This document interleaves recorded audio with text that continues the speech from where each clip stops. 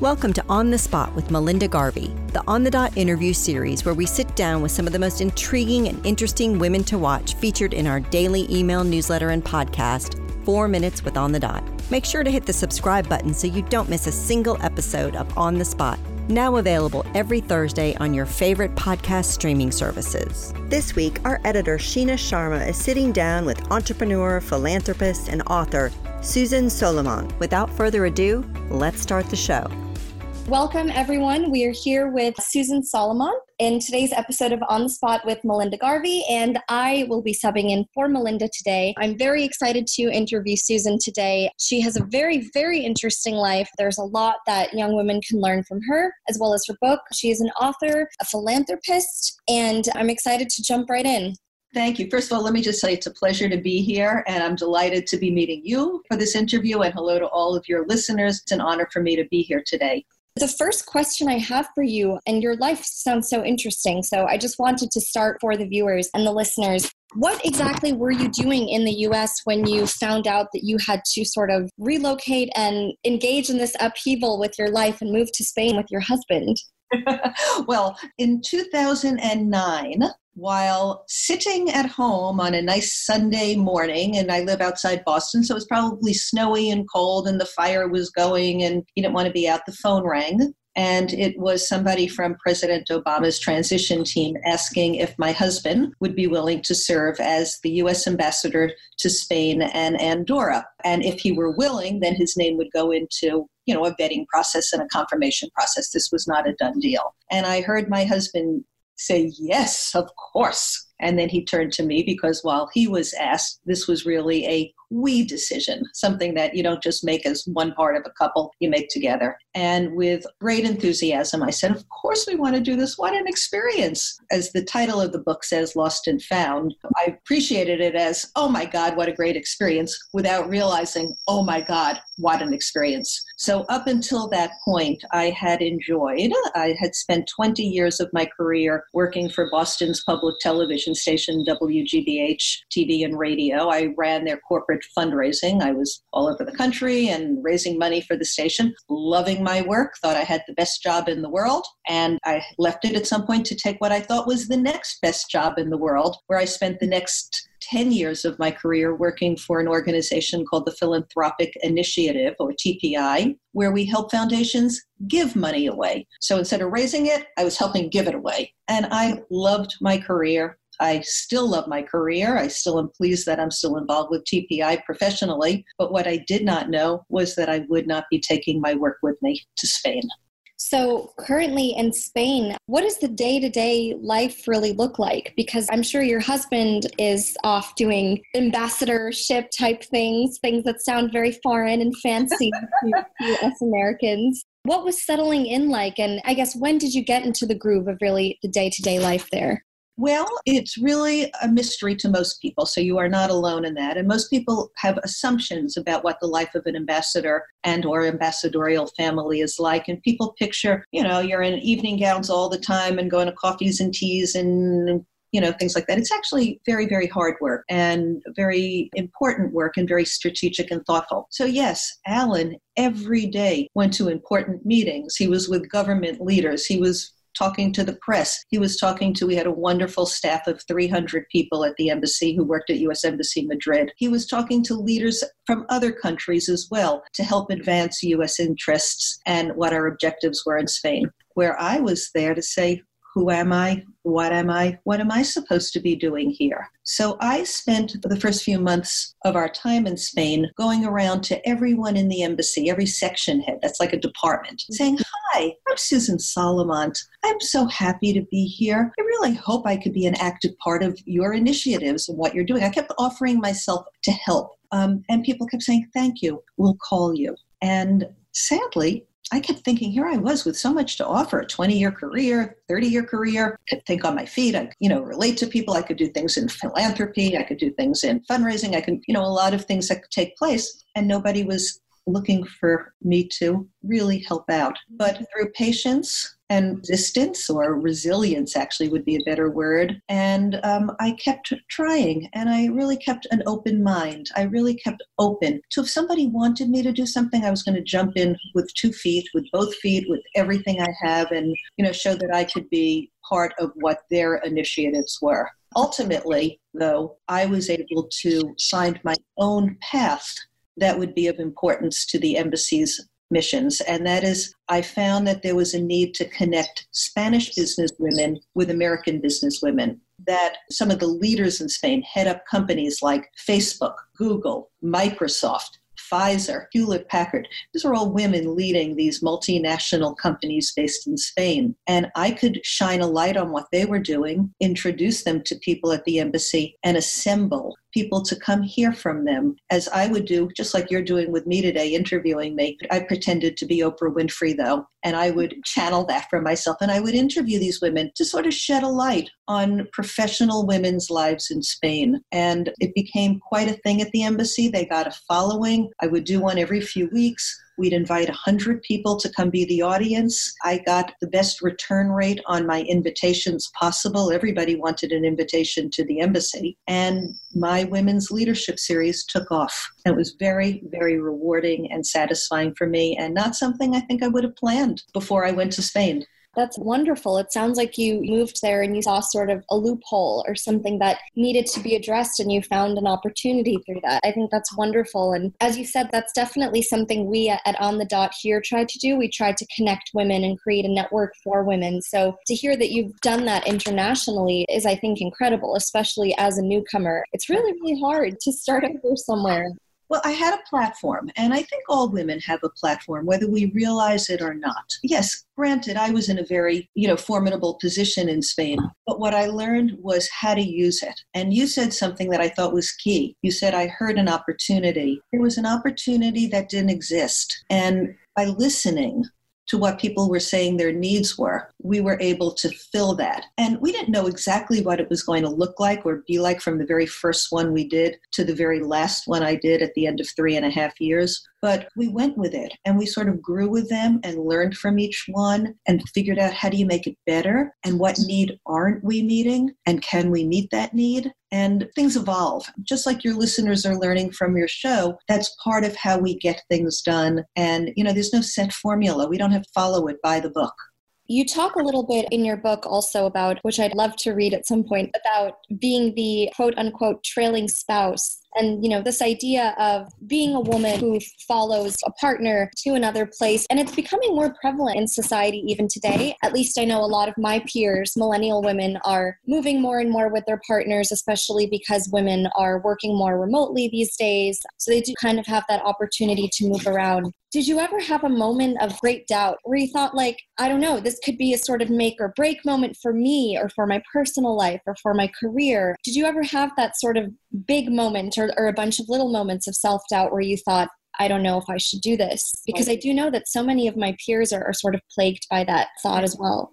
I understand that. I had a lot of fear. But, it's why the book is titled Lost and Found in Spain. It could have been called The Glory of Everything I Got to Do. There could have been a lot of titles. But yes, I was lost. Who was I as a trailing spouse? It's not a way I would define myself. And I think that the book can be very relevant to women or men who travel because of their spouse or partner. How do you define yourself? I mean, for 30 years, I defined myself by my career. How do you define it when you're not in that role? And who would you be? And, others who move, you leave your friends, your family, your community. I left all of that behind. My 2 daughters were not with us. The only one who came was our dog, Stella Blue. And, so everything, that whole bedrock that we're used to crumbled. I didn't have it. And I had to figure out who I was and how I wanted to be there. And I empathize with all those who do something new. For me, I'm thrilled I did it.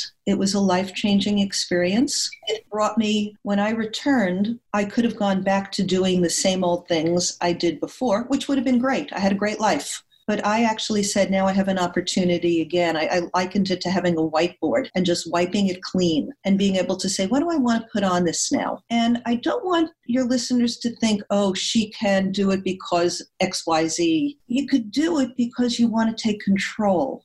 of who you are and how you are. So I thought very carefully about the work I was going to continue to do. I had always been on a lot of boards, but I wanted to really shake it up because I had learned what it was like to shake it up and come out. I don't want to say feeling victorious because that sounds like a win. It's just feeling so proud and that things became part of me. I felt like I was evolving. Mm-hmm. And that, I think, is a really important thing, no matter what stage of your career you're in or what stage of your life you're in. How do you evolve? And I was fortunate enough to evolve. Michelle Obama writes about it by calling it becoming. It was actually a title I considered. She came there first. But how do you really figure out who you are in these new roles? And, I see my daughters struggling with that. They're in their 20s and 30s. Who are they? What will their life be defined by? And I really hope that we all get to have opportunities to add to who we are and, grow with that. I love that. I love that you've looked at it in a sense of evolving, because I think that we and even society has this idea that, at some given point, whether it's in our late 20s or early 30s, maybe we have to choose a trajectory professionally and personally. And then at that point, we have to sort of stop evolving, and that's it. And we've chosen that and we're done. Well, I think the research shows that, your generation, the next generation is going to change jobs more than my generation did. And I remember after being in public television for 20 years saying, is this where I'm going to be forever? Even though I loved what I got to do. And I'm very glad. For me, I really want challenges. So even writing the book was a challenge for me. I don't find myself as being an author. I had written a series of letters as my way to keep in touch with people at home. And these letters went out, by the end of my tenure there, went out to over 3,000. They were published in Spanish and English. When I came home, writing became one of these new frontiers for me as well. Something new that I wanted to try. Not easy. Some people can sit down and write forever. For others, it's a struggle. It took me a couple of years to get this book done. And I was writing about something near and dear to me, but I didn't want it just to be a recollection. I wanted it to probe what I was feeling inside as well. And I hope that for anyone who reads it, they'll understand it's not just one smooth trajectory. Life has bumps and curves, and I'd like to think the road is not straight, and how do we all deal with that? How do we make it the best we can make it? Sure. In your book, you talk about this idea of starting over. And I guess it really intrigues me about your book. And what I'd like to learn more about is reshaping fear and how you chose to deal with fear. Because I think a lot of people in your situation may have either not gone in the first place, or if they had, I don't think that they would have been able to do what you've done, which is create a network of people, and to take fear and to turn it into something that ends up becoming something to your advantage, I think is something really powerful. And I think that a lot of young women that even we speak to still struggle with. Well, fear is a hard thing. Somebody said fear speaks to false evidence appearing real. So fear is something that we don't really know. Fear is something that we think is going to happen. Mm-hmm. And that's not to say I still don't get fearful of things. But what I've learned from this experience is, there can be hard days. There can be days that are tough. There were days I was alone. In my book, I dealt with even something like my father passed away in the first 3 months that I was in Spain. I mean, being alone and not being with my family, that was personal difficult for me. Not knowing who I was professionally. Somebody saying to me, let me just help you plan the menus, wasn't what I was used to doing. And even not knowing where I lived. I mean, getting lost in the neighborhood. I have a great sense of direction. I have built-in GPS. I got lost all the time.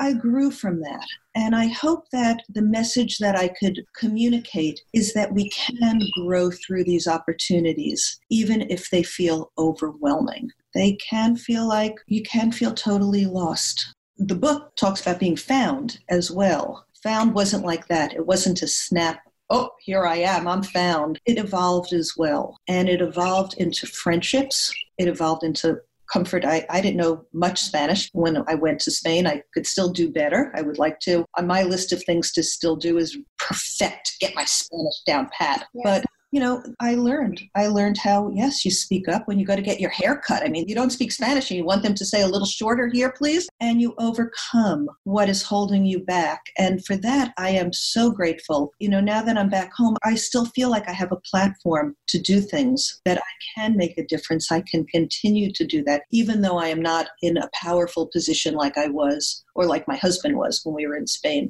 Tell us a little bit more about the book. What was really the impetus for you to write it? And what would you say the most powerful message that you'd like people to take away from it?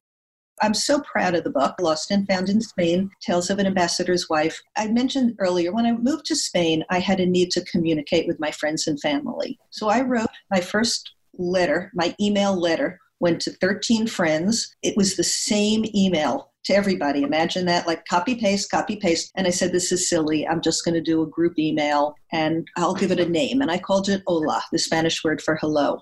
Mm-hmm. And my first Hola went to 13 people. That Hola sort of got circulated to maybe 20, 30 people. By the end of my 3.5 years in Spain, I had written 34 Holas, and they went from 13 people to 3,000. The impetus for the book came with a dear friend of mine who was a literary agent, and she said to me, Susan, put them in a book.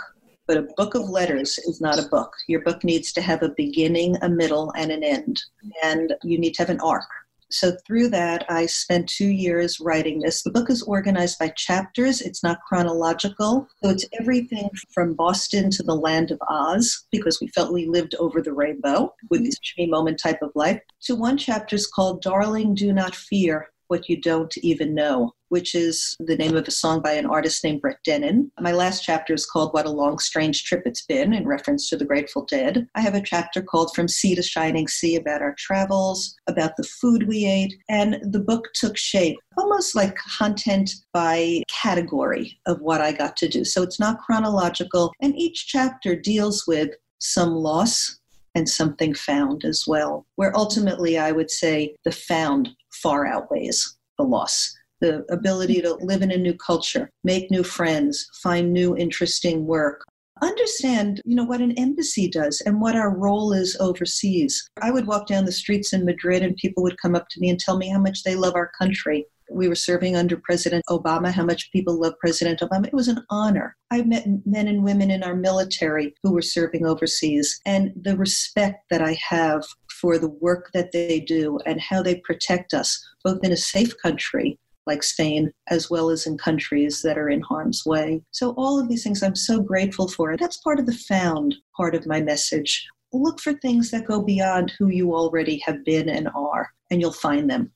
I love that, because I think when people are forced to change things in their life, we often focus too much on what we're losing. And just because if what we're gaining doesn't come to us immediately or right away, it's great that you had such an open mind. And I love that message. Thank you. We want things immediately. I mean, we live in an immediate society. And actually, part of life in Spain was a little bit about stopping to savor things. And, they say that people here live to work. In Spain, people say they work to live. And both are right. We all have to work. We need income. We need to be able to support ourselves. But we also need to know how to enjoy life. And I learned a lot about that living there. And, to put in, what are those things that give you satisfaction? Whether it be from friends and family, whether it be from taking a walk with your dog. I love walking with my dog. It's one of my happiest places to be. And how do I still do that? Even while I want to do meaningful work and participate in our culture, civic society like that. Sure. So what's next for you? Do you think you'll write another book? Well, I do have a second book coming out. It's called Stella, the Ambassador Dog, based on the adventures of a dog named Stella Blue. You do right from what you know, where she serves as the ambassador dog to Spain. And it's currently being illustrated. It should be out sometime this spring, in the spring of 2019. That might be it for me for writing. I still do some work for the Philanthropic Initiative. And I also am very involved with the Berklee College of Music. It trains young people to have careers in the music industry, the contemporary music industry. They had a campus in Spain, in Valencia. So that's how I first got involved. So thank you, Spain, for bringing me to Berklee. And now I'm very involved with Berklee. I still want to play a role in my community. I want to have meaningful work. I want to have time for my friends and family. And I also want time for me and enjoy life. Yes, I love that. I don't know if we talked about this already, but very quickly, just tell the readers and viewers, where can they get your book? Oh, I'd be happy to. Lost and Found in Spain. You can get it on Amazon, Barnes & Noble, Goodreads, or go into your local independent bookstore and ask for it. I'm on Facebook, Susan Salamont is my author page. You could check me out on Instagram, @Salamont, and my website is susansalamont.com. So I hope all your listeners will do so. Yes, they definitely will. Thank you, Susan. I would love to talk to you more. You're just such a fascinating person, and this interview was amazing. So look forward to reading your book, and thank you for being on. It was truly a pleasure speaking with you. Thank you, Sheena. It was a pleasure to speak with you, and I really appreciate your having me on your show, and I hope your listeners find this an interesting interview. For me, it was just a joy. Thank you. Looking for more inspiration, advice, and direction? Subscribe to our free daily email newsletter and podcast, 4 Minutes with On the Dot, where we provide you with the tools and motivation you need to get out there and be the badass you are meant to be. Tune in next week where I sit down with up-and-coming Malaysian MC and artist Zamera. We're focused on your success, so let us know what you think by chatting with us at On the Dot Woman on Twitter, Instagram, and Facebook. We'd love to hear your voice.